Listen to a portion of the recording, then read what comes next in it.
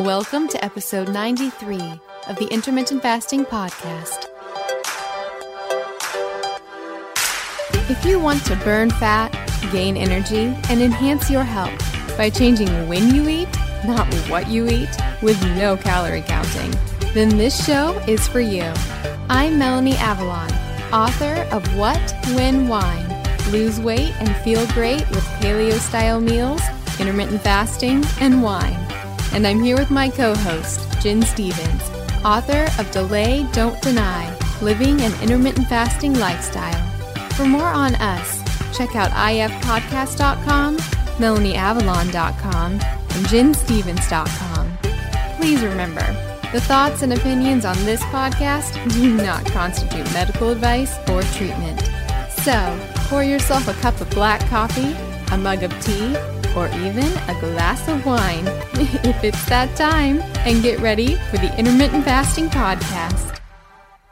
Hi friends, so I'm sort of haunted by clothes. If you follow me on Instagram, you probably know that I love wearing all the new clothes all the time, and I know that that is not really sustainable and not good for the planet. That's why I am thrilled that there is now a way to get all of the clothes with none of the waste. And I'm going to tell you how you can get unlimited clothes with no waste for a month for free. That's right, I now have a website for both myself and you guys where you can get free unlimited clothes with free shipping, free exchanges, nonstop from all of the hottest brands, and it is so incredibly easy. It's called melanieavalonscloset.com. We have so many incredible brands, including my favorites like BCBG, Calvin Klein, and so many more. Think like 100 brands. There are so many options. And the way it works is when you get a subscription, you search through the clothes, pick what you want. They send it to you with fast, easy shipping. You wear it as long as you want. And then when you're ready for more clothes, you just drop it off in their prepackaged envelope and get your next round. It is so incredibly cool. They have multiple plans. The starter plan gives you 2 pieces at a time. Friends, I actually have a little secret hack. Don't tell them that I told you this. When you get your 2 pieces, you can actually immediately go into your account, click return, and they'll go ahead and send you the next 2 pieces. So technically, you can have 4 pieces at a time. You also have a cool virtual closet that you can keep stocked with everything you eventually want to order, so you never miss out.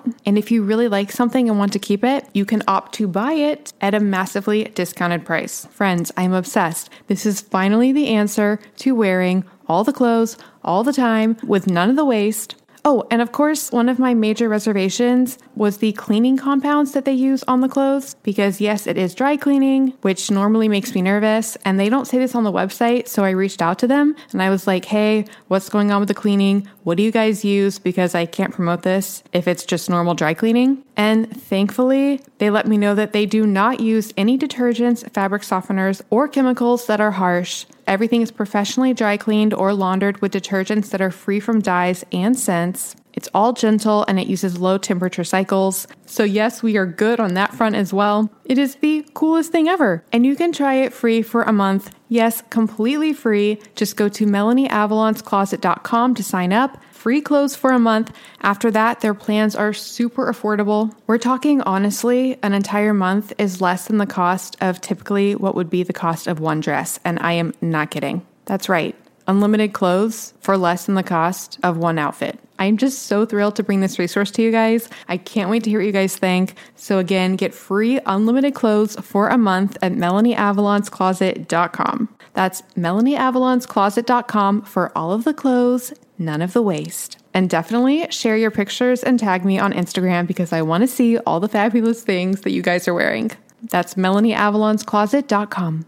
One more thing before we jump in. Did you know that common ingredients found in skincare and makeup products can actually disrupt your endocrine system? These endocrine disruptors are a silent threat that can have significant impact on your health, including something that is very important to me, fertility. Your skin is your body's largest organ, and what you put on it matters. Endocrine disruptors are chemicals that interfere with the natural hormonal communication in the body. It also matters during during pregnancy. And that's one of the reasons I pay close attention to what I put on my skin while being pregnant. Studies have shown that exposure to endocrine disruptors can affect both male and female fertility. For women, these disruptors can lead to irregular menstrual cycles, ovulation issues, and even polycystic ovarian syndrome, or PCOS. In men, they can reduce sperm quality and quantity, making it even more challenging to conceive. But it's not just about fertility. When it comes to fat loss, one of the reasons that endocrine disruptors can get in the way of fat loss is because a lot of our toxins are actually stored in our fat. It's a way that our bodies protect us from those toxins. These toxic compounds can even work synergistically, amplifying their harmful effects and making it that much harder to shed unwanted body fat. All of these reasons are why I am obsessed with a company called Beautycounter. The founder actually started the company when she learned about the potential dangers of toxic chemicals and their link to health issues, specifically miscarriages and infertility. While pregnant, I make sure to only use Beautycounter products. It's one of the only makeup lines that is officially recommended from the Environmental Working Group. What really sets Beautycounter apart is their unwavering commitment to protecting us,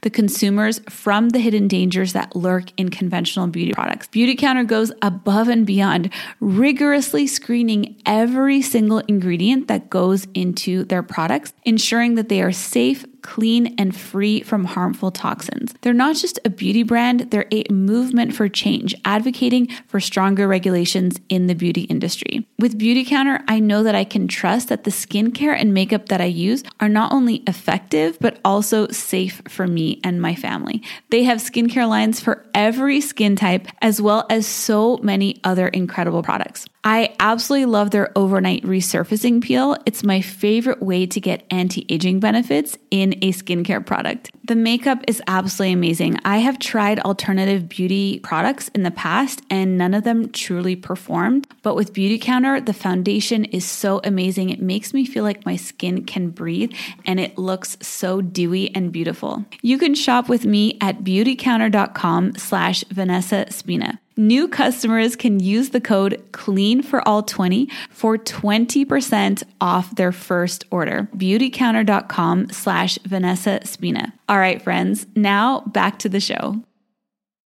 Hi, everybody, and welcome. This is episode number 93 of the Intermittent Fasting Podcast. I'm Melanie Avalon, and I'm here with Jen Stevens. Hi, everybody. How are you today, Jen?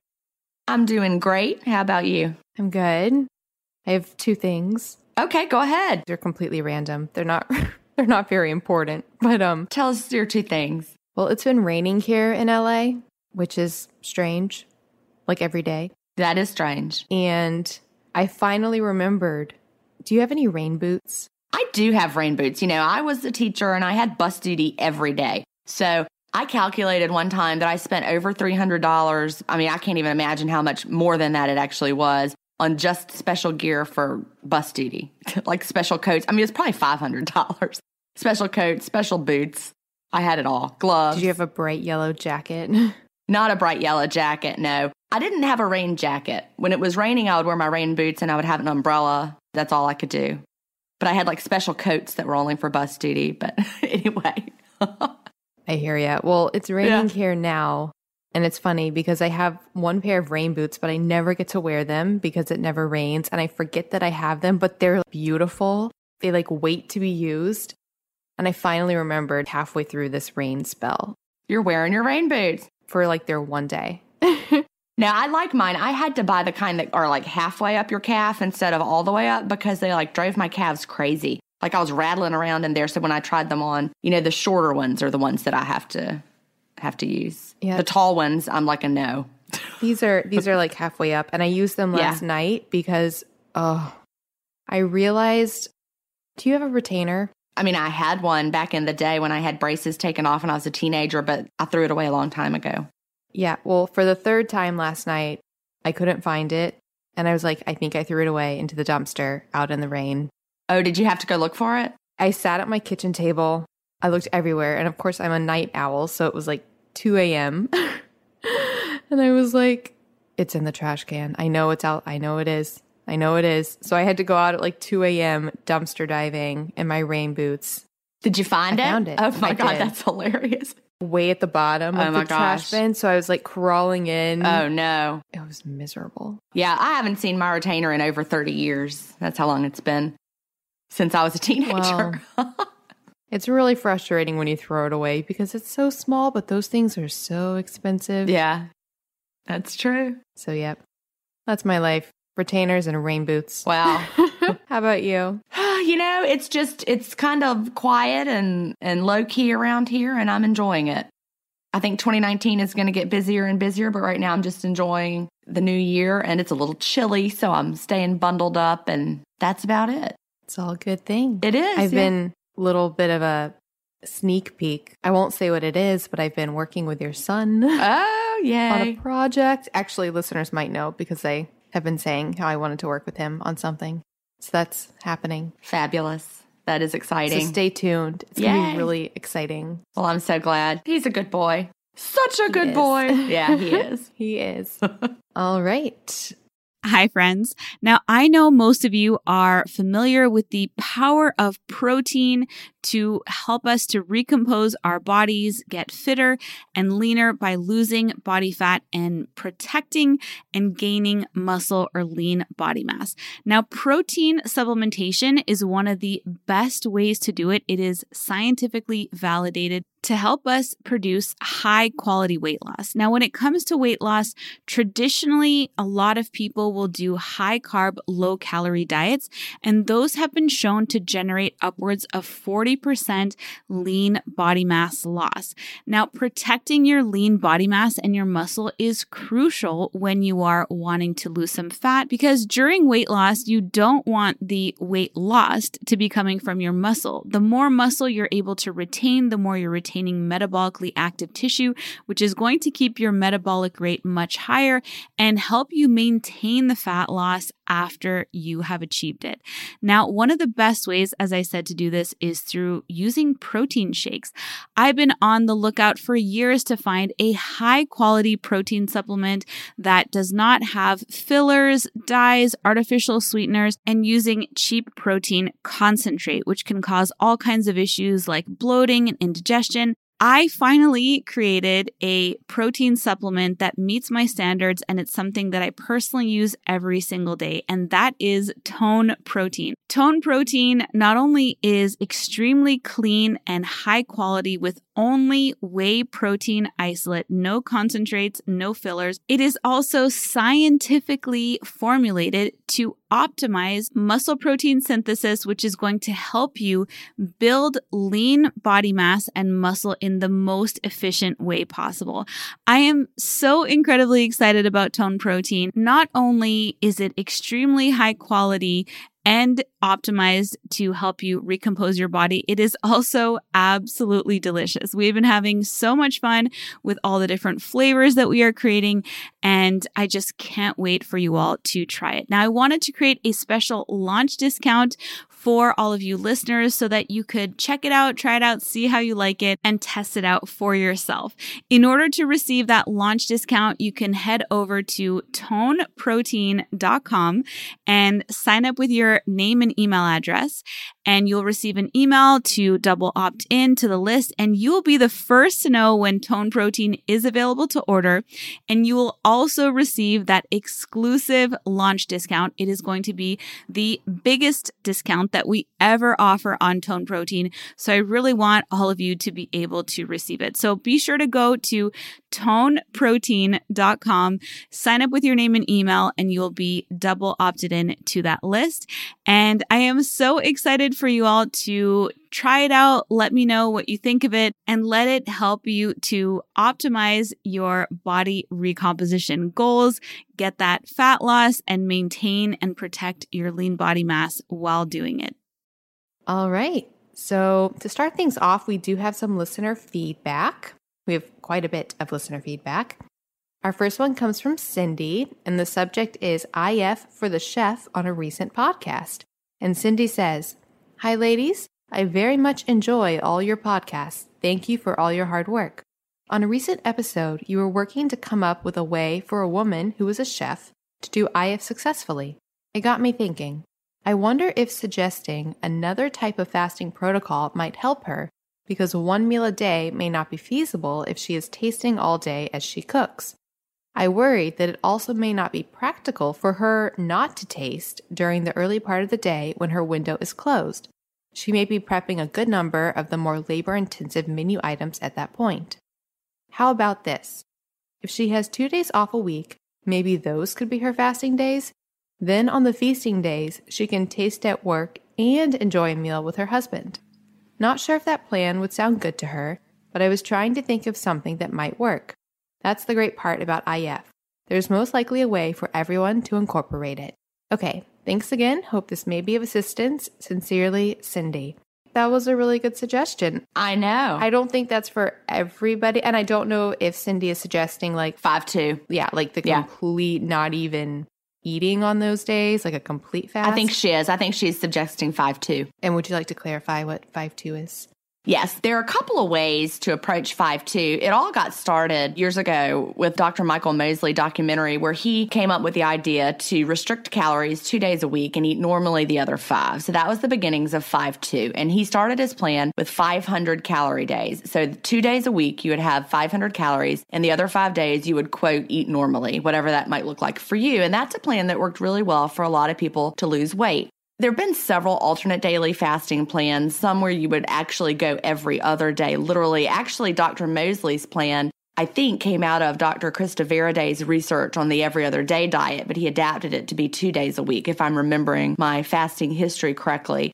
Her book is called The Every Other Day Diet, and she talks about having, again, those 500 calorie days, either literally every other day or just choose 3, and that's more of a 4-3 plan. So a lot of people do really well on those plans. But once we started to learn more about fasting itself, benefits of fasting, a lot of people realized they actually felt better on those 2 days or the 3 days or the every other day, actually not eating at all and having 0 calories and doing a full fast. We now talk about what we call clean fasting, but you just, you avoid all those things that might spike insulin. You just absolutely fast. For me, I found that to be easier. I did 4-3 for a while back in spring of 2016, and I found that trying to limit myself to 500 calories was actually harder than just fasting completely, because once your body's in that fasted state, it's easier to stay in it. I'm not sure if this would be easy for someone just starting off. A lot of people in the Facebook groups use one of these plans to help get over a hump, maybe 4-3 or alternate daily fasting. If they're stuck in a plateau, they find that this really gets them off that plateau. But, if you've been fasting for a while, doing the full fast would really work well. And then on your eating day, the only rule for the eating days, I call them up days in Delay Don't Deny, is that you don't want to overly restrict on the up days. So let's say that you did a 4-3 plan like I did. I fasted on Sunday, Tuesday, and Thursday. I didn't eat at all on Sunday, Tuesday, or Thursday. When I did 5-2, the days I chose were Monday and Thursday. I didn't eat at all on Monday and Thursday. So I knew that my week would have a regular rhythm. And then on the next day, after the fasting days, that's what we call an up day, I really didn't make myself stick to a fasting schedule, but I just generally skipped breakfast because I felt better not having breakfast. So I would have 2 meals on those days, though you could certainly have 3 if you wanted to. The key is that on those days where you're eating, you don't want to overly restrict and try to do like 1 meal a day in an hour window, because then you're only eating like 1 meal every other day. And we're not recommending that. So the key for the research on alternate daily fasting is that you want to make sure that you are having a day where you're eating a lot more. So if you wanted to do 5-2 for the chef, that would be 2 days where you either stuck to 500 calories or you did a full fast, and then the other days you would, quote, eat normally. Was that that was a long explanation, but it's complicated and it confuses a lot of people because they miss the part that the day after the full fast, you don't want to also have a very restrictive day. Like you don't want to be very restrictive. That's important. Yeah, so I thought that was a really good suggestion. And like I said, I can't believe we didn't think of it. I think because it doesn't appeal to as many people as 1 meal a day does, so I don't think about it automatically, but that's a great suggestion. So, yeah. Some people love it because they love that you only have to do it. Like if you're doing 4-3, it's 3 days a week that you have to think about it. And the other days you just, can live your life how you want to. And it's also really, really good for people who are, like I said, stuck on a plateau, or if you know that you have insulin resistance. It's actually the plan that Dr. Jason Fung uses with a lot of his patients. He uses an alternate daily fasting approach with no eating and then days with 2 meals. So it's a legitimate plan. And people who talk about, being intimidated by it at first, they're like, I know I probably should, but I'm scared to try it. Especially if they've been doing another intermittent fasting protocol for a while, they realize it's not as intimidating as it sounds like it's going to be. Yes, you'll have maybe a wave of hunger at the time you're used to eating in your daily eating window, but just like the hunger during the day, it passes. And then you wake up and it's an up day and you have the freedom and the flexibility. So give it a try. Awesome. Yeah. It's exciting. We can all help each other. I think so too, because that was a great suggestion. And you're right. I can't believe we didn't think of it.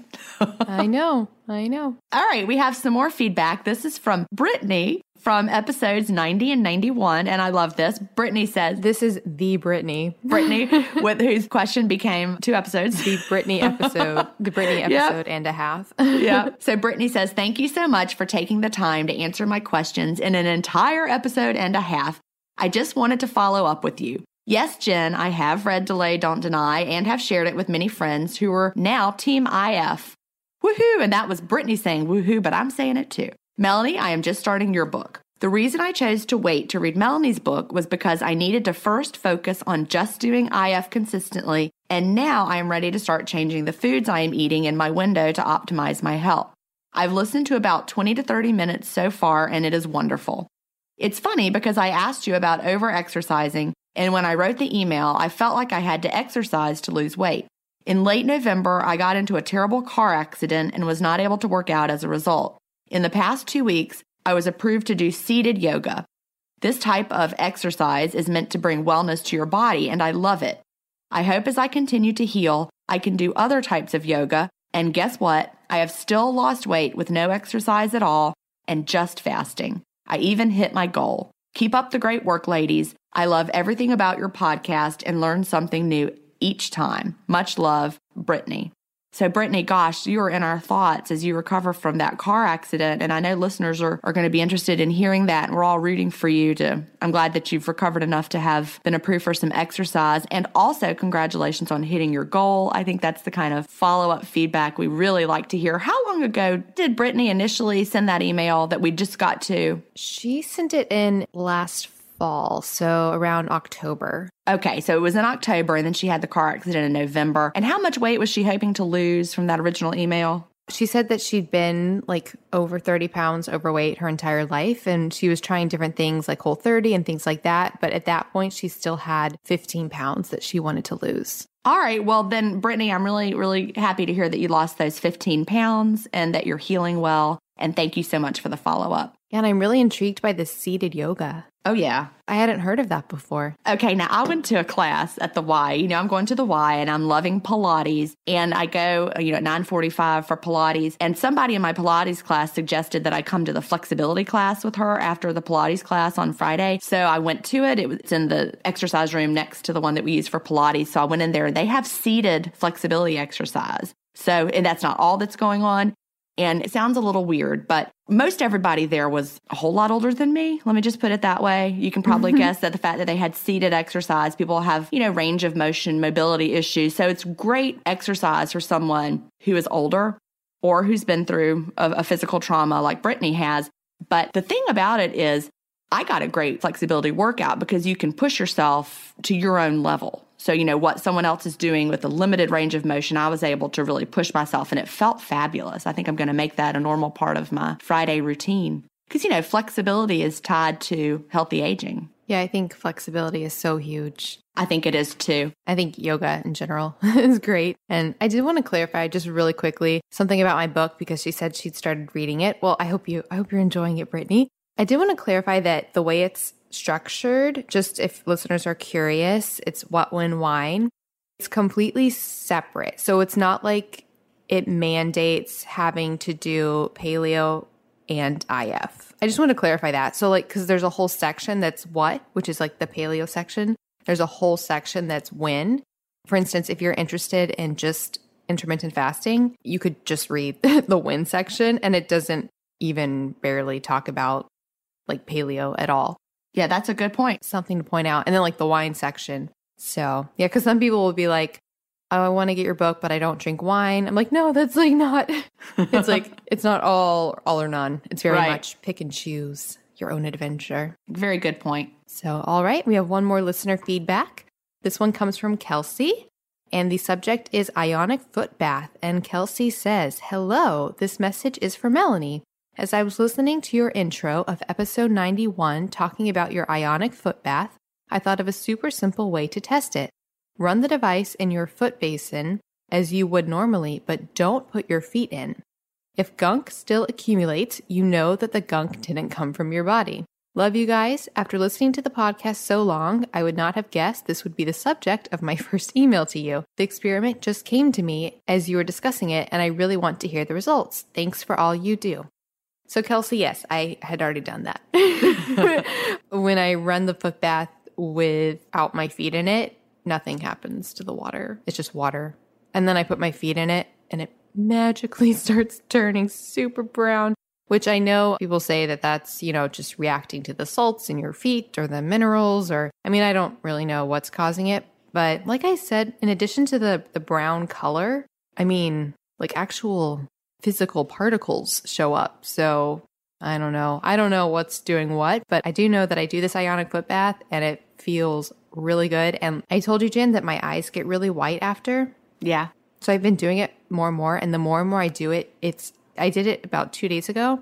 It was literally shocking. I was like, I should do an eye commercial right now. You know the commercials with the contacts where like their eyes go from like bloodshot red to white for like eye drops? Yes. I was like, now I know how to do an eye drop commercial. So I will put a link in the show notes to the Ionic Foot Bath that I use. So the word on the street is it's great for detox, and I'm definitely experiencing that. That's what we have, right? We try something, we see if it works for us, and then we can use it from then on out based on that, how it makes us feel. Yeah. All right. Shall we jump into the questions for today? Yes. The first question is from Katie, and the subject is, I think I'm annoying my coworkers. Katie says, I talk about intermittent fasting nonstop. My coworkers have gone through a few stages with me on this. Oh, and I love this, by the way. This is really funny. I love Katie. Just from this, I love Katie. All right. These are the stages that she's gone through with her coworkers. Stage 1, pity. They would apologize for offering me a taste of their new coffee creamers. Stage 2, humor. They would make jokes about how much I hate black coffee now. Stage 3, interest. They would ask me about intermittent fasting. Stage 4, annoyance. This is where we are now. I can't stop talking about IF, and they're just listening to me because they can't get away from me. Oops. But hey, it's doing wonders for me. I wouldn't have been able to stick with it if I hadn't stumbled upon your podcast. I've been doing IF for a combined 976 hours over the course of 59 days with an average fasting window of 18 hours per day. So just to clarify, everybody, she did not fast for 976 hours straight. That is her cumulative fasting time over those 59 days added together. So she says, I feel really, really, really good about that. I've never stuck with something this long. Seriously. I counted calories for a long time and lost 37 pounds from that, though. Then I began a certain 30-day elimination diet and absolutely lost control after 10 days. So this is a huge accomplishment for me. I've suffered from depression and anxiety for most of my life. I'm 25. I do a lot of negative self-talk. I'm my own worst enemy, and I'm my biggest bully. It's not my appearance or my weight that I bully myself for. It's my ability to do things well. Having IF as one of my strengths now makes everything else a little easier. Because I'm doing so well with IF and very clean fasting, might I add. Thank you for that motivation, Jen. I have a little boost of confidence to help me with other goals, projects, and tasks. Have you encountered others who get more than the physical out of IF? Are there any studies or research supporting this incredible sense of accomplishment? IF is slowly but surely changing my life. I'm doing my job at work better. I'm becoming a more diligent master's student. I'm having more sex with my boyfriend when I typically have a very low libido. Sorry, TMI, ha. That's also coming from her, not me. Things are changing, so I'm not even concerned with how much weight I'm losing. I feel better. Thank you, Melanie and Jen. So I just really loved everything that Katie wrote. Yeah, I love that email, Katie. It was really funny too. I love the stages she talked about at the beginning. But I think, yeah, we definitely see this a lot with intermittent fasting. And I think there's a lot of reasons to that.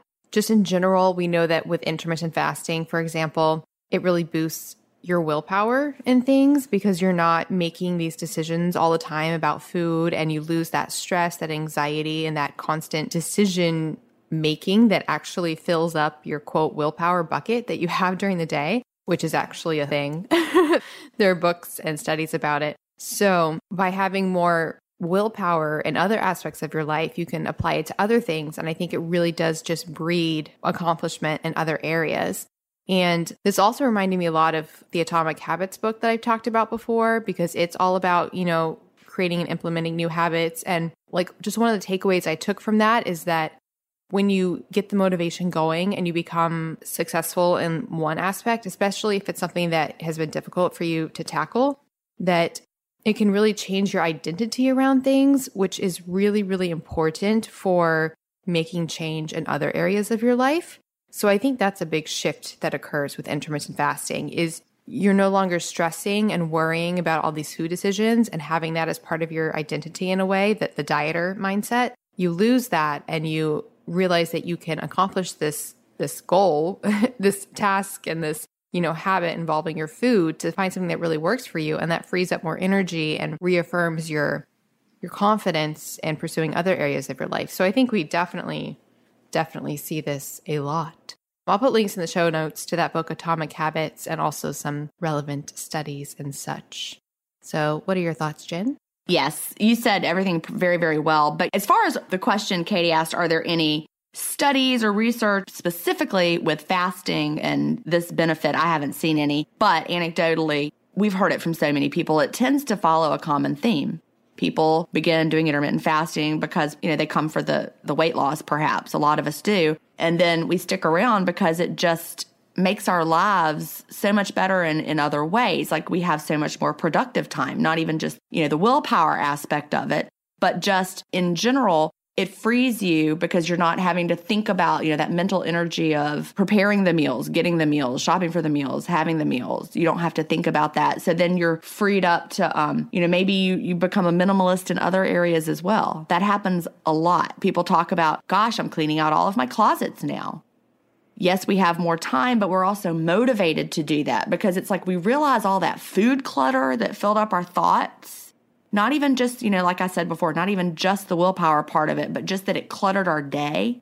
And now we're just uncluttered in that. And so we apply it to other areas. It really is amazing how your life changes. You're not even expecting it. And then you realize you're a completely different person. Yeah. And there also, there have been studies on fasting and a sense of well-being. Have there been specifically? Yeah, and they've shown increased sense of well-being and mood and things like that. And well, I did know the mood because of the ketones. Yeah. But that seems like a small thing, but it's really not, because once that becomes, that's a very pervasive shift in, your sense of well-being, and when you're feeling good about things, it's easier to do more and more things. So you just feel so good and you want to apply it. It just tends to spill over. Whether you try or not, you can't help it. Exactly. Yep. We love fasting. So much more than about the food. So much more. All right. So our next question comes from David, and the subject is carb confusion. And David says, "Hi, Jen and Melanie. Love the podcast. My question is about carbs. I started IF about 2 weeks ago. I've been low carb bordering on keto for a while now because it was the only thing keeping me from blowing up like a balloon. Even still, I'm about 40 pounds overweight. I love all carbs. My first week on IF, I was excited to add rice, potatoes, and desserts back into my diet. However, the following days, I felt myself feeling far outside of a fat-burning state, at least the state I'm accustomed to when eating low carb. I know I'm early on in my IF lifestyle, but I'm just trying to figure out how to balance my love of carbs with my body's knowledge that in the past, carbs have been a major cause of my weight gain. I'd love to treat my eating window from around 4 to 9 as a time where I can indulge, but I fear I won't actually lose weight based on my previous struggle with carbs. I also believe I have a carb and sugar addiction, so a small serving of chocolate pudding is not going to happen." Then he has a winky face. The other thing confusing the issue is that right after I eat carbs and sweets, I get a very clear sense of physical satisfaction. I can get this feeling from potatoes, red grapes, bananas, ice cream. I'm not sure if this feeling is just the feeling of getting a rush of sugar, happiness, into my bloodstream, or if this is a feeling of my body getting what it actually needs. Anyways, do you recommend just sticking to low carb for now despite my love of carbs if weight loss is an important goal? Or how would you recommend integrating carbs into my new IF lifestyle given my previous struggle with carbs? I know I need to listen to my body, but it tells me one thing at night when I eat the carbs and sugar versus the next day when I feel less able to burn fat. Thanks so much for any advice. All right, so what is your advice for David? There's so much in here. I hope I don't forget any of the things I want to talk about because there's so many things, so many directions we can go here. First of all, I want to say David just started 2 weeks ago at the time that he sent this email. So he's been low carb keto for a while. So it is going to feel really different to add carbs back just because your body is like not used to having them. So be aware of that it is going to feel a little different. Now, for anybody who's read my second book, Feast Without Fear, in this book, I talk about why our bodies are different when it comes to what foods work well for us. There really is not a one-size-fits-all way to eat that's going to make everyone feel best. Melanie and I have talked about this before. We've talked about our DNA analysis and how we've used that to help us figure things out about ourselves. I actually just recently, about just a couple of weeks ago, the end of December, I took my raw data, and someone in my group had run her raw data through a certain company that I hadn't done. So I uploaded my raw data to the company. They were having an end of the year special. And I got an analysis using my raw data from 23andMe that analyzed it back in, I guess it was 2017. I had been kind of digging into my raw data myself using, I think, Prometheus. Is that how you say it, Melanie? I never know how to say it. I say Prometheus, but I'm not sure. Okay, I'm not really sure. But the website that I used this time, and there's lots of them out there, but the one that I used this time gave me a full set of reports based on my raw data.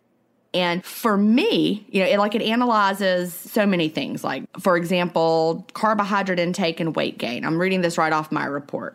And according to this report, it says a genetic tendency for increased weight gain upon a higher carb intake. And there's 3 different levels you can be. You can be low, less likely to gain weight on high carb, or you can be moderate, where you're likely to gain weight on high carb, or high, you're highly likely to gain weight on high carb. Well, just like I already knew from exploring my raw data before, I scored in the low, the less likely to gain weight on high carb.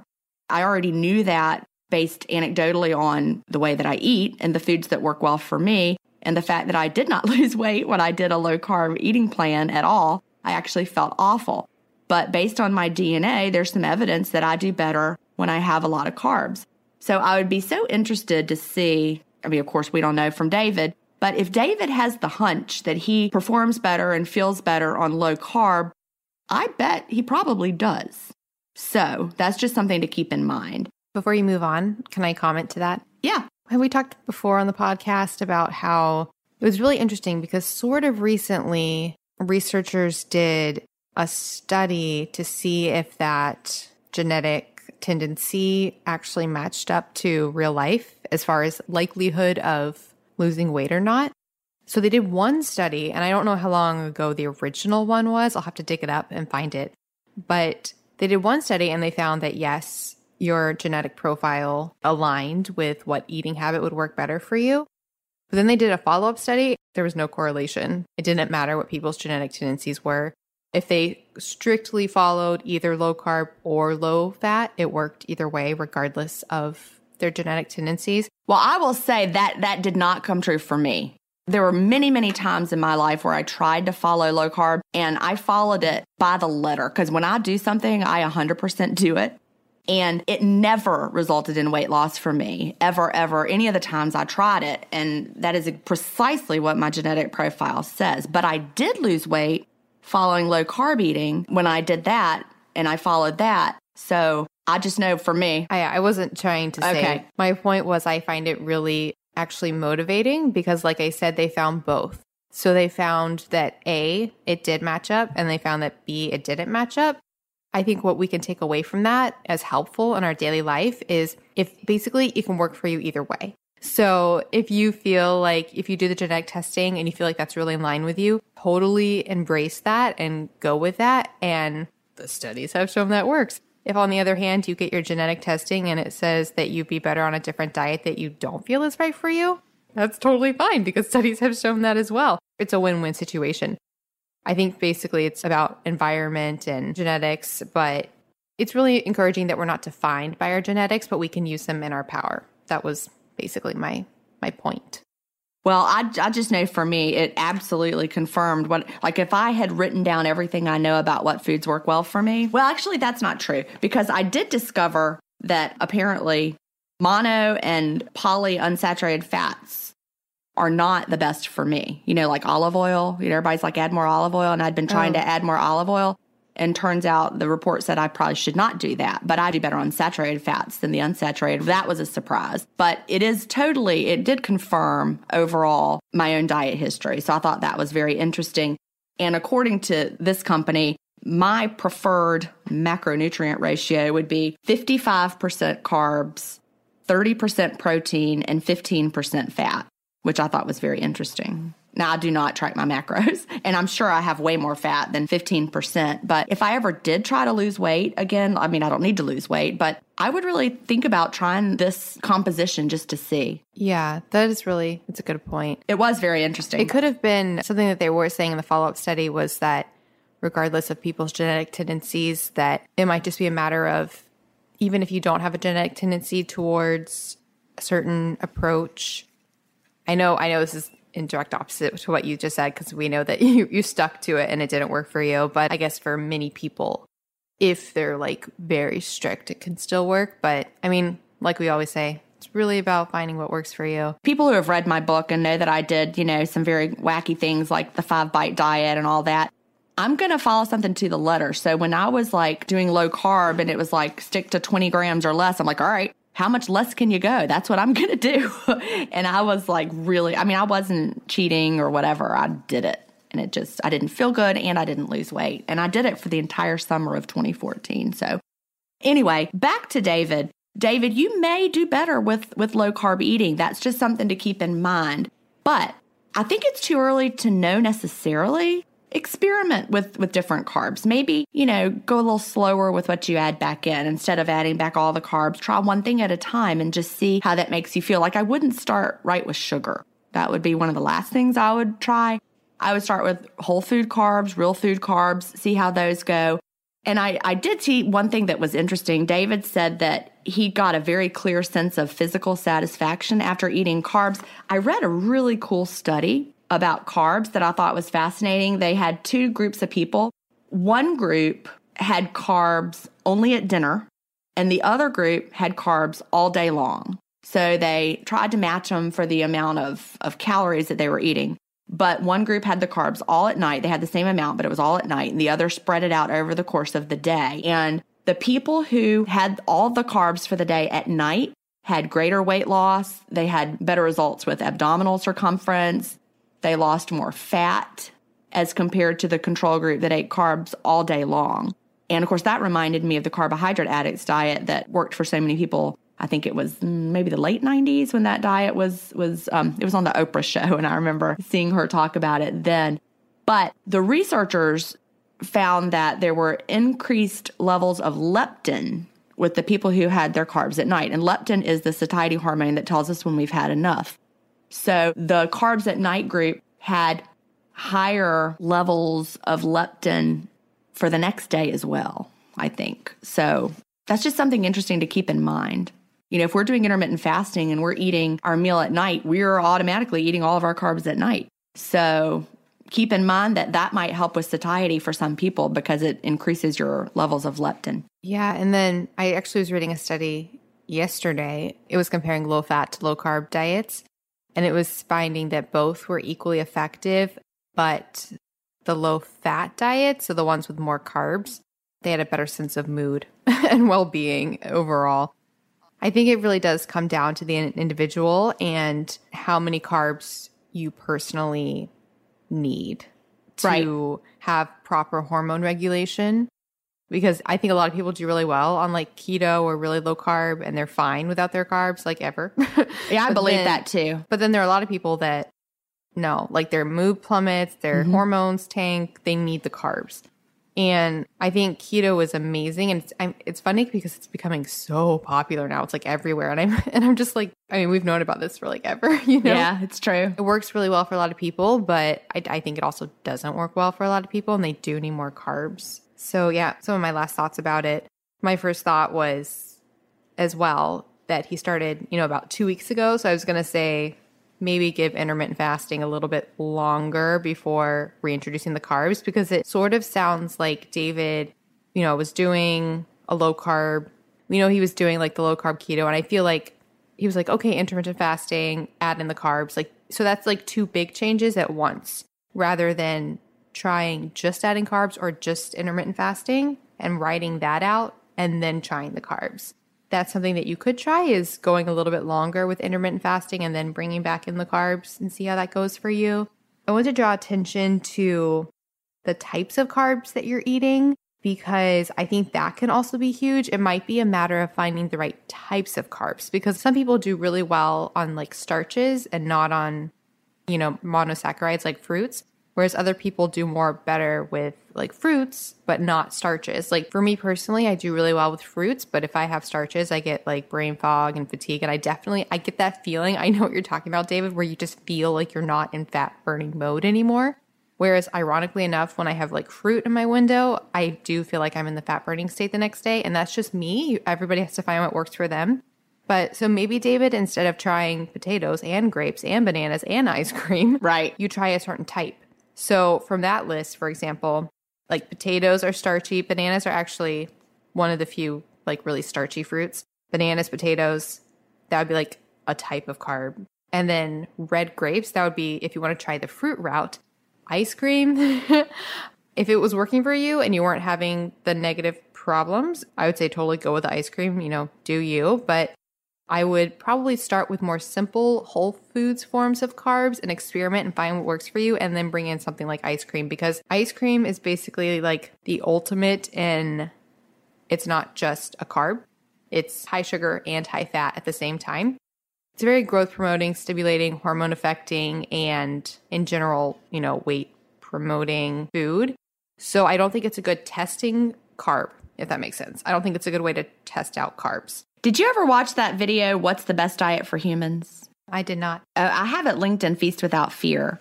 It's really a fascinating video.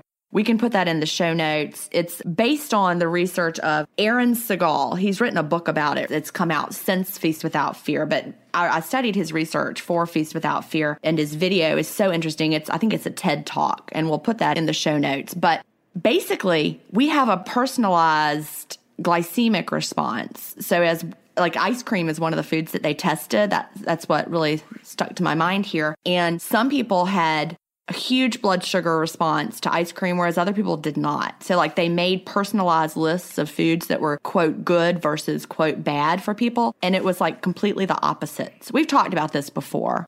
Yeah. Like bananas would kill like some people. Right. And then like potatoes were great for others. And like a cookie did one thing. There was one food that pretty much across the board was, I don't remember what it was. But this video is fabulous. We'll put it in there, and I highly recommend it because you watch it and you're like, what? Because we've all been led to believe that the glycemic index is one size fits all and it's universal, but they found that no.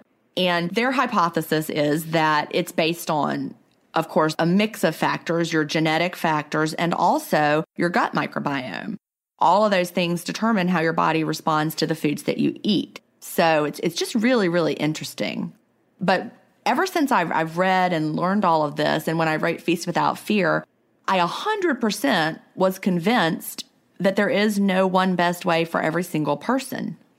Like somebody today said, well, you can't lose weight eating pasta. I'm like, well, I did. I mean, maybe the person writing that can't, but pasta was another one of those things. Some people had a much more marked glycemic response to pasta than other people. And in addition to that, different people, the same person at different times in your life, certain foods. True. I wanted to draw attention to that because David was talking about all of this fear because of what's worked for him in the past or what hasn't worked. I think that's a huge, huge component here because honestly, it's so easy to think, oh, this worked before, so clearly it's going to work forever. And I will just say, speaking for me personally, and side note, I just wanted to say the reason I always talk about like what worked for me is because I feel like it makes it more relatable. So you know that I know where you're coming from. I'm not trying to just talk about myself the whole time. But like I know for me, like lower carb worked really, really well for a long time. And I was convinced if I added in carbs that I would gain weight. And then ironically, I went higher carb, lower fat, and I actually lost more weight from that, which was really interesting. So I think it just goes to show that we don't know what's going to happen until we try it. So there's really no point in like, I mean, it's hard because obviously we remember things and we look for patterns and our brains remember what did or did not work and thinks that that will happen again. But if you can let that go and see it as an experiment and a new day, you can evaluate and you can change and you can go from there. And even for me, like certain foods, especially dealing with some other health related issues and then I got put on a really, really intense round of IV antibiotics. That did a lot to my gut microbiome. And I found that certain foods and food compositions that worked before didn't work anymore. So even within an individual person, things can change. So David, I encourage you to try new things. It's a new day. You can see what happens. And if it doesn't work, that's fine. You can try something else. So yeah, I think that's great. I agree. You just have to experiment and see. And again, you're the expert on your body and what feels good. Exactly. We have a question now from Janelle, and the subject is coffee substitutes. And Janelle says, so I've just been introduced to a drink called Crio Brew. It is made just like coffee, but is 100% ground cocoa beans. It has the same calorie info as coffee. I'm wondering if this is something that could be okay on the clean fast. So what say you, Melanie? So I looked up this product and it's like coffee, but it's made from cocoa beans. I actually have had it. Oh, you have? Yep. It's delicious. Yeah. They did a really good job on the website selling it. It's like, oh, it's delicious. Like wake up to, like this cup of chocolate. Like, yeah. Like the smells of chocolate fill your kitchen. And I was like, oh. It absolutely is delicious, which is the clue for whether or not you should have it on the fast. That's all I'm going to say. See, well, I think this is going to create a really good debate about it or, analyzing the thoughts and the idea behind it. Does it taste sweet at all? Well, it tastes like chocolate. It's got that chocolateness to it. And so it's not like, coffee and plain tea have a bitterness to them. Mm. And this may have bitter undertones, but you don't miss the chocolate. So the whole point of things we want to avoid during the fast are things that are going to stimulate our bodies to think that we're having food. And for most of us, chocolate is associated with calories and food. Very, very much so. So my rule of thumb is if something is delicious, I wouldn't have it during the fast. Or, we don't want it to be, like a dessert extravaganza. Save that for your eating window. I would absolutely 100% not recommend having a product that tastes like chocolate and makes your brain think you're having chocolate in your fast. Perhaps if you'd never had chocolate before and your brain had never associated chocolate with sweetness and calories, but we all have. We all have had chocolate. Our brains know what chocolate is. Ultimately, that was the same conclusion I reached. But it was funny, like the mental process I went through in reaching that conclusion, because my first thought was, oh yeah, no, that's a no. But then I looked it up and I was like, well, technically it's similar to coffee in that it's, this beverage made from ground beans. Right. It just happened to be cocoa beans instead of coffee beans.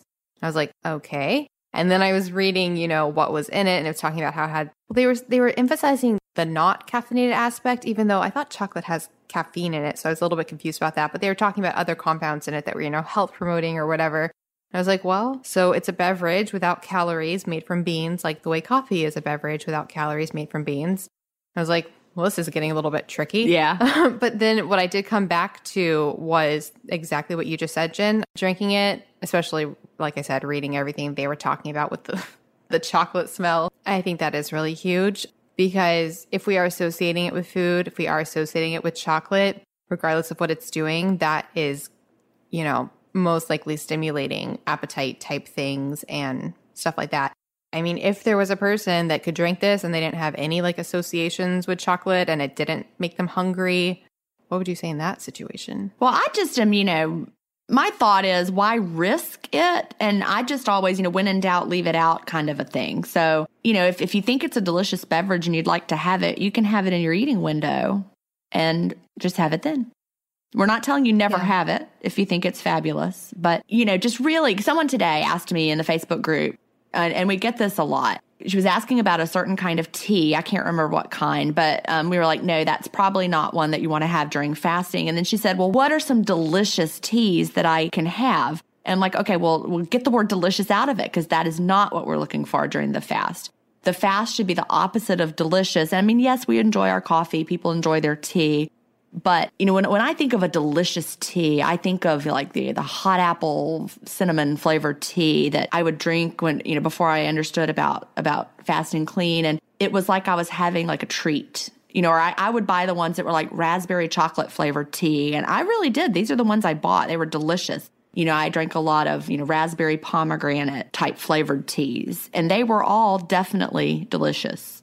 So when I switched over to the clean fast and just had, plain coffee, now I like the plain coffee, but I wouldn't be like, man, this coffee is just so delicious. Does that make sense? Am I explaining it well? Yeah, I think so. And I mean, of course, just to play devil's advocate, somebody would say, well, what about the person that thinks, straight up black coffee is delicious, But I do think there is something to be said for, you talked about the bitter aspects, and we do know that the bitter taste can regulate appetite.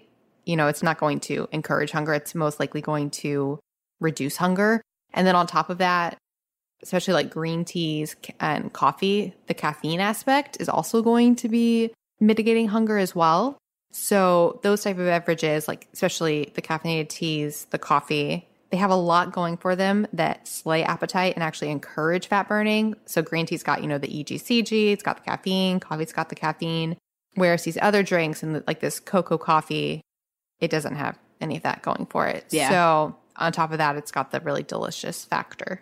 I just wouldn't risk it because, you're working so hard to fast and you're trying to get the benefits of the fast. So you're like, well, I don't know, is this going to be fine or is it not? Well, how much do you really want to risk it over some delicious, cocoa beverage? Also, if you've been doing intermittent fasting for a long time and you've been doing clean fasting with coffee perhaps, and you're really confident in everything, I think it's okay. You could experiment. I just wouldn't, as a newbie, I definitely wouldn't. No, and you'll know when you try something and it does interrupt your fast, you'll know because it's very apparent. So yeah, I thought that was a good little question. It's good. It's funny because we get so many questions. Can I have this? Can I have this? Can I have this? And a lot of times it's just black and white, like no, no, no. But this one just made me think. I was like, got to think about this one. Yeah, that's a good one. All right. So this has been absolutely wonderful. So a few announcements for listeners before we go. If you'd like to submit your own questions to the podcast, there are two ways you can do that. You can directly email questions at ifpodcast.com. You can also go to ifpodcast.com and you can submit questions there. If you want to listen to our podcast, lots of ways you can do that. We are a Himalaya Network partnered show, which we love Himalaya. It's been really wonderful. And I'm really excited. I'm starting to get feedback from listeners who have downloaded the app.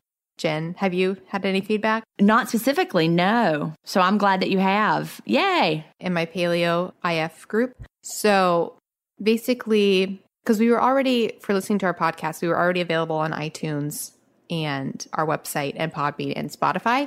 But we recently joined up with Himalaya, and Himalaya is an app for both iPhone and Android. I always have to point that out. And it's really a wonderful app. It has access to all the podcasts that you would have access to in general. So like we were already on there. We just weren't, partnered with them officially. But it's a wonderful app because you get all of your podcasts in one place, and you can do things like make playlists. You can have your feed going. Like one of the tabs, it shows you all the new episodes from the podcasts that you're following. You can leave comments. It's a really nice app. And this is coming from me, who has been using podcast apps for a long time. So I definitely know what works and what doesn't work. And they did recently launch, and they're really open to suggestions and making changes. And so I've been it's nice because we have a direct contact there, obviously. So I've been making suggestions as well about things that I think would work better and what I do like. And they're really working with it to make it really user-friendly. And I'm really excited. So definitely get the Himalaya app and follow us on there. And sometime soon, maybe when this comes out, you'll be able to actually listen to us 24 hours in advance. Yay! If you have that app. And definitely, like I said, follow us. Jen and I are making that a personal goal to get the most followers. Yay. I love it. Me too. And you can also follow us on Instagram. We are IF Podcast. And you can follow us on Twitter. We are the IF Pod. So yes. Jen, any final thoughts from you today? I don't think so. I think it was a great episode as usual, and I really enjoyed it. Me too. Guess I will see you next week. Yes, absolutely. Thank you so much for listening to the Intermittent Fasting Podcast. Please remember, the opinions we discussed on this show do not constitute medical advice. We're not doctors. Check out ifpodcast.com for more information on us. Theme music was composed by Leland Cox. See you next week.